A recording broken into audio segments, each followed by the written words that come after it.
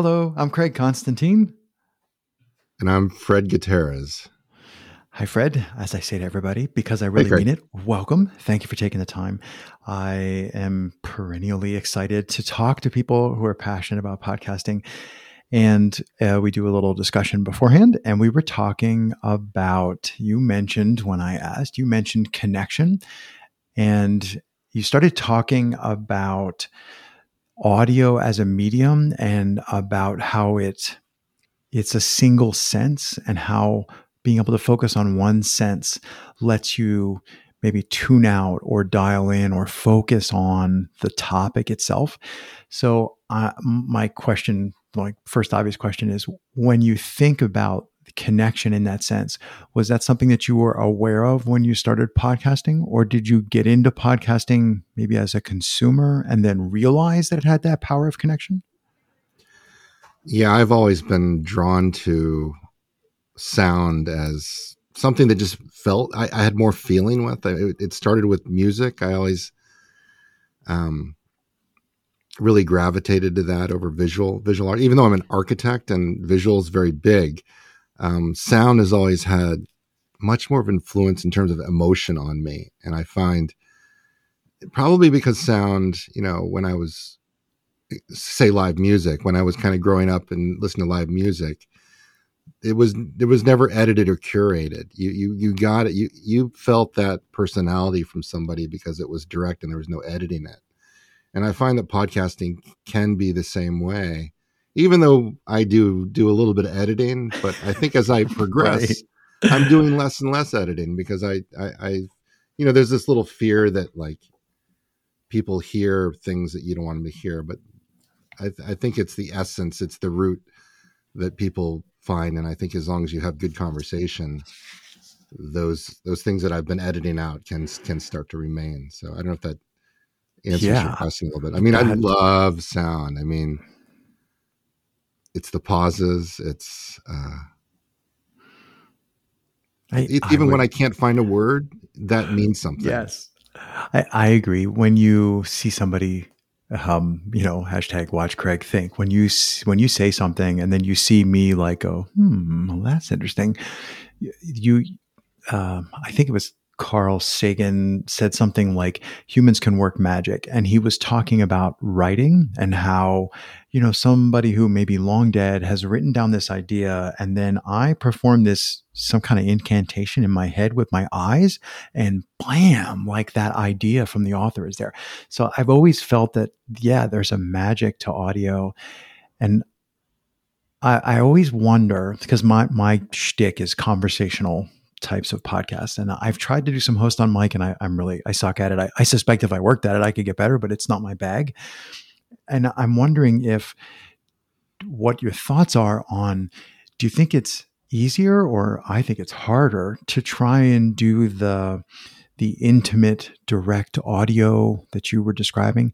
To do that host on mic, like, is it somehow easier when you have another person? I'm just wondering what your thoughts are on Oh, that. it's so much easier when you have another person. I mean, the host on mic, I'm a wreck when I do that. I mean,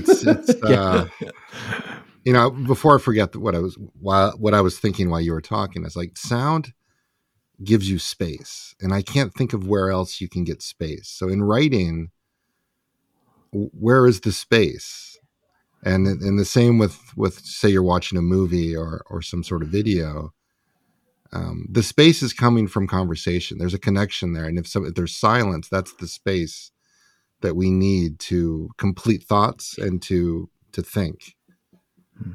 So in writing, I guess you can start and stop reading, and that's the space you have. So it's a controlled thing.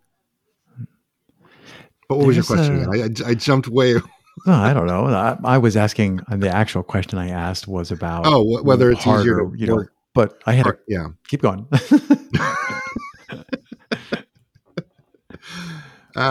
Yeah. When I do host on mic, what my host on mic is my intro and my outro. So I'll do my Mm, recording. I'll do a rough edit. I'll try to get it down, about 80% of what it was. I probably take out too many repeat words, and I try to get a little bit of space.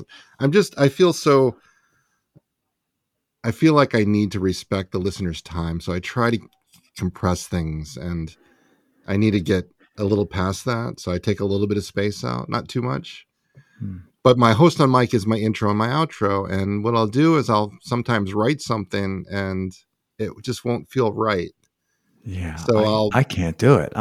yeah. I'm with you. So I'll do it again and again, and I'll finally find something I feel good about, but the rhythm, because I've edited it, doesn't feel right. So then I'll throw it into Descript, get a transcript of it, and then I'll act that out. Hmm. That seems like a lot, but I guess it's an experience thing. I guess I'll get more and more comfortable with it.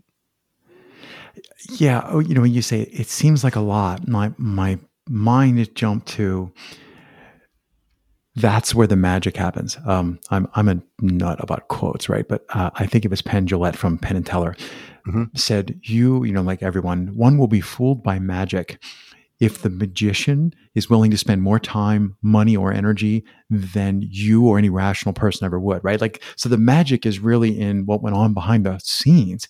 And Okay. when you're talking about like going around, I didn't enjoy it, I didn't like it, then I descripted it, then I got a script and I edited it. And I'm just like, yeah, I'm over here going, I need to I need to up my game because it feels to me like since we know what we want to create and we know what the medium could be, lately I've been on this binge about talking about in the beginning, it's all about simplicity because you don't know. And then when you start to learn, then you're like, oh, this is complicated. And it's all about complexity and you overcomplicate everything. And then in the ultimate level, as you move toward mastery, then you have the informed simplicity idea. Perfection is achieved not when you've added everything, but when there's nothing left to take away, is Antoine de Saint-Exupéry. So for me, the intros that I record for my bigger project, somebody else actually writes them, and it's like the bio and the intro for the guest, and the guest has that input, and I'm like afraid to touch it because I, I I don't know. Maybe the ordering of these adjectives is super important to the person that I'm trying to show in the best light. So I turned into like this today on Mover's Mindset. I turned into like it's like a head Right. forward NPR voice, and I don't want to say I hate NPR voice, but I hate when I do it because Right. I'd much rather love it to be an organic, natural thing. But, and Yeah. maybe And it's our just, audience is getting more comfortable with that. I think there's the maturation of the audience or listeners to start to accept. It's like the degradation of the quality of video on YouTube is yeah, okay now. People, it's the content now. So I think the same as with podcasts. I mean, you have to have a certain level of quality in terms of audio and listenability, right. I had to but be able to hear it. but I think people are okay with these open-ended conversations. I'm just thinking But I about can go both ways. Yeah, I mean, so some of the stuff I'm thinking of is, and I'm going to apologize if anybody listening has never heard of this podcast. I'm sorry, this is going to waste a lot of your time. There's a podcast called Memory Palace by Nate Oh yeah, I DiMeo, know it. Yeah. and hundreds of I episodes can't in that. imagine how much time he spends on that. Oh my gosh. I started, somebody said Memory Palace, and I'm like, what's that? And I like wandered in and listened to a recent episode, and I'm like, whoa. I went back, episode 1. I'm like working my way through. And what I really want to know, I probably should just email the guy. What I really want to know is how many takes, like what is the actual time it takes for him to do it? Because I think I would be duly impressed if I found out that he spent days writing and wordsmithing and working on it and then dropped it in one take. Like that would be like really impressive. Um, because I feel like it would be one.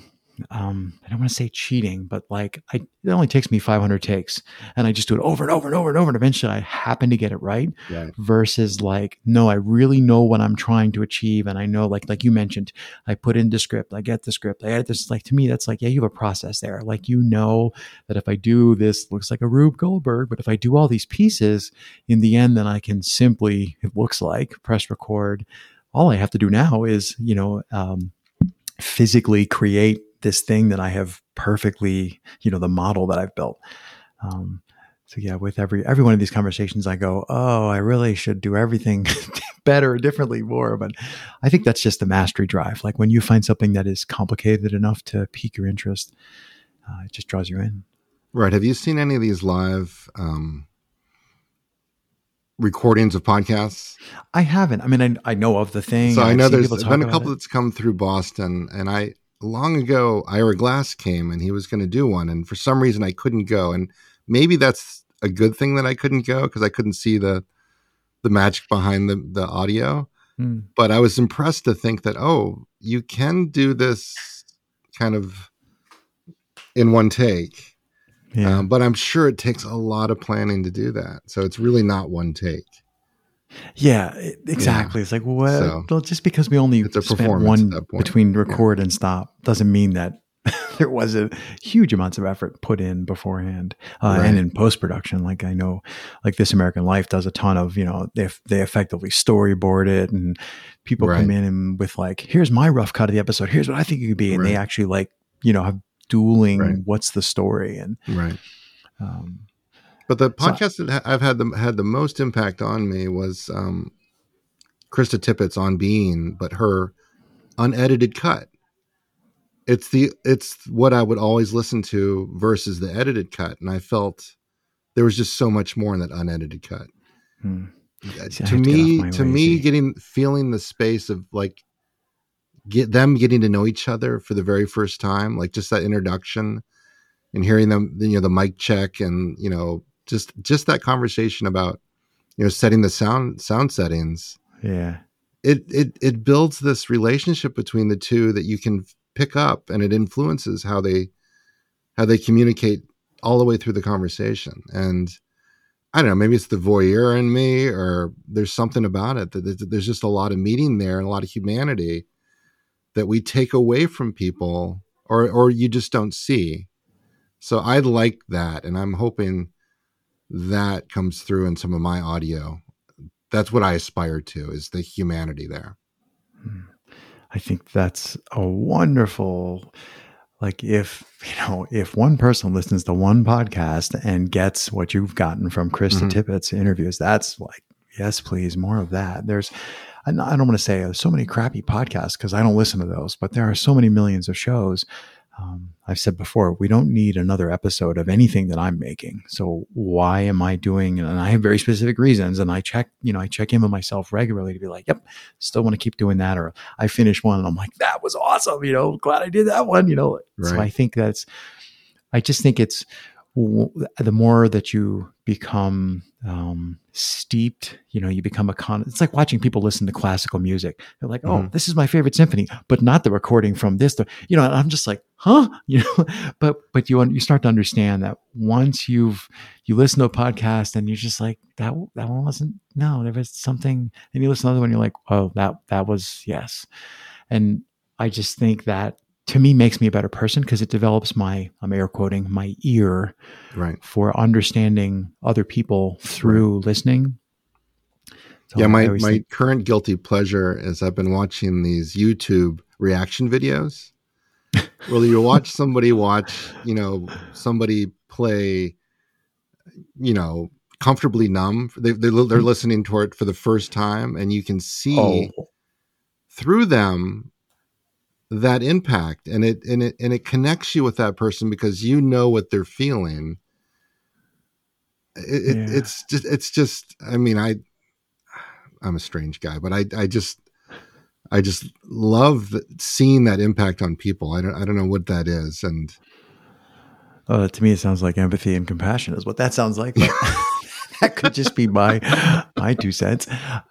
I do remember once seeing a reaction video, although I don't know that I would have labeled it as that until just now that you said it.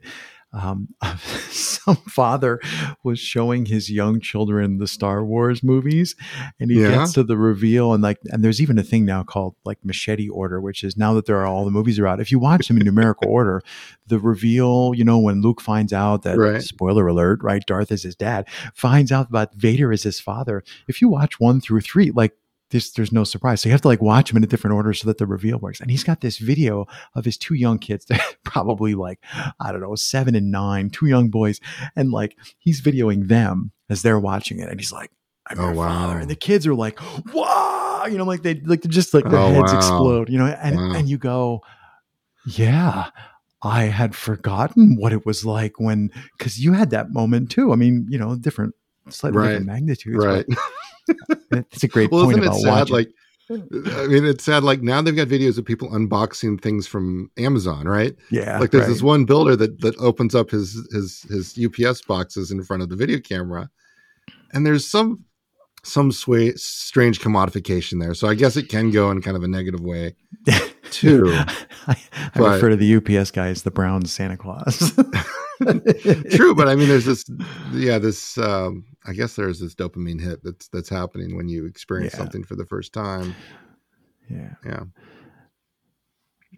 Definitely. I do like your, I mean, first of all, like Fred sitting in front of not just one, but two walls of books, which is both A, brilliant, and B, a wonderful sound deadening strategy. I'm in an echo box at the moment. I'm not in my usual room. And you mentioned earlier that you're an architect. And my mind immediately jumped to, I wonder how much sound, I'm going to say sound design. I don't mean it in the way that you design Mm-hmm. sound for a theater production, but I wonder how much consideration of acoustics plays into architecture. I mean, it's got to play in if you're making a movie theater, duh, of course it plays in. But I'm just wondering, have you had any projects where, where your penchant for sound actually was like, ooh, I get to exercise that on this project? Well, usually it's solving sound problems. We get a lot of those. So I'm not a practicing architect now. What I do is I'm a homeowner's coach. So I coach people through the psychological or You can or take the this wall out, experience, right? and that's what my podcast is. It's about this experience of building something that touches humanity, and that's my interest now. But I've gone through a career as an architect and as a builder. And acoustics is always often overlooked unless you know that it's going to be a problem. But there's so much. I mean, I always have this dream of building like the perfect bar or the perfect restaurant Mm, because I think this acoustics in those spaces is more important than anything else. That ability to be with somebody but be in public. And yeah. acoustics can influence that dramatically or it can make it a horrible experience. I'm thinking of there was a restaurant with a humongous bar near me, and everything about the place was awesome. You know what I'm going to say, right? The food was awesome, the bar was Yeah. awesome, the bartender, the people, the whole thing was great. But it was basically in like a warehouse. It was a Yeah. strip mall, and it was just open girder ceilings to the sheet metal underneath. And I'm like, for a couple of $1,000, you can get those acoustic wedge tiles and just dangle those things. Yeah. Nobody would notice them. They're up there in the Yeah. shadows, and it would change the whole room. That's before Yeah. I'm Yeah. thinking, that's long before I was into podcasting. I wonder, I wonder Well, I if I had visited a been bar in Northern Ireland, and in it, they had your typical Irish bar, but in it they had little booths that were separate rooms. Like there were yeah, with like a little door. dog houses inside, and you could actually go in and you'd be in another space just inside. I thought that was really interesting. Cool. What was the name? We didn't do that. What was the name of your show? It's Homeowners Institute. Definitely want So people to check I'm that only out. a year in, but you know, it, I mean, it's been a fantastic experience putting those things together. I mean, I've learned so much about myself, and I've taught myself a lot. It's really a vehicle. You know that podcasting is this tool that we do in our midlife crisis. Yes. You're Yes. much younger than me, but that allows us to realize that hey, we can still learn a lot, and that's what it's been for me. Cool. Well, I always make the joke this is a quarter-mile drag race, and I think that's a wonderful place to stop talking about self-improvement and growth. Fred, thanks, as I said before, for taking time to sit down and chat with me today. This has been fantastic. It was a nice conversation. I'm curious about the edit. Oh, there's no editing. I know exactly. So that's why I'm super curious. Yeah, I'll This be will be done the in. test that I need to hear because in my mind right now, I'm like, oh, I could do some editing to this, but Oh, I'll it tell should you be what. fine. We'll Normally I would see. have let you have the last word, but the behind the scenes part of this is it takes me 4 minutes from when we press stop to when I have the whole thing published and completely done. And if you want, I'll send you the WAV files, and you could make your own version of the episode and see what it comes out with if you work on it. Oh, that'd be fun. Anyway, I like to let. I always hate to ruin the moments at the end, but as I said, it was a pleasure, and I hope we get a chance to talk again in the future, and maybe work on something together. So thanks. Great to be here today. Thanks for doing what you do.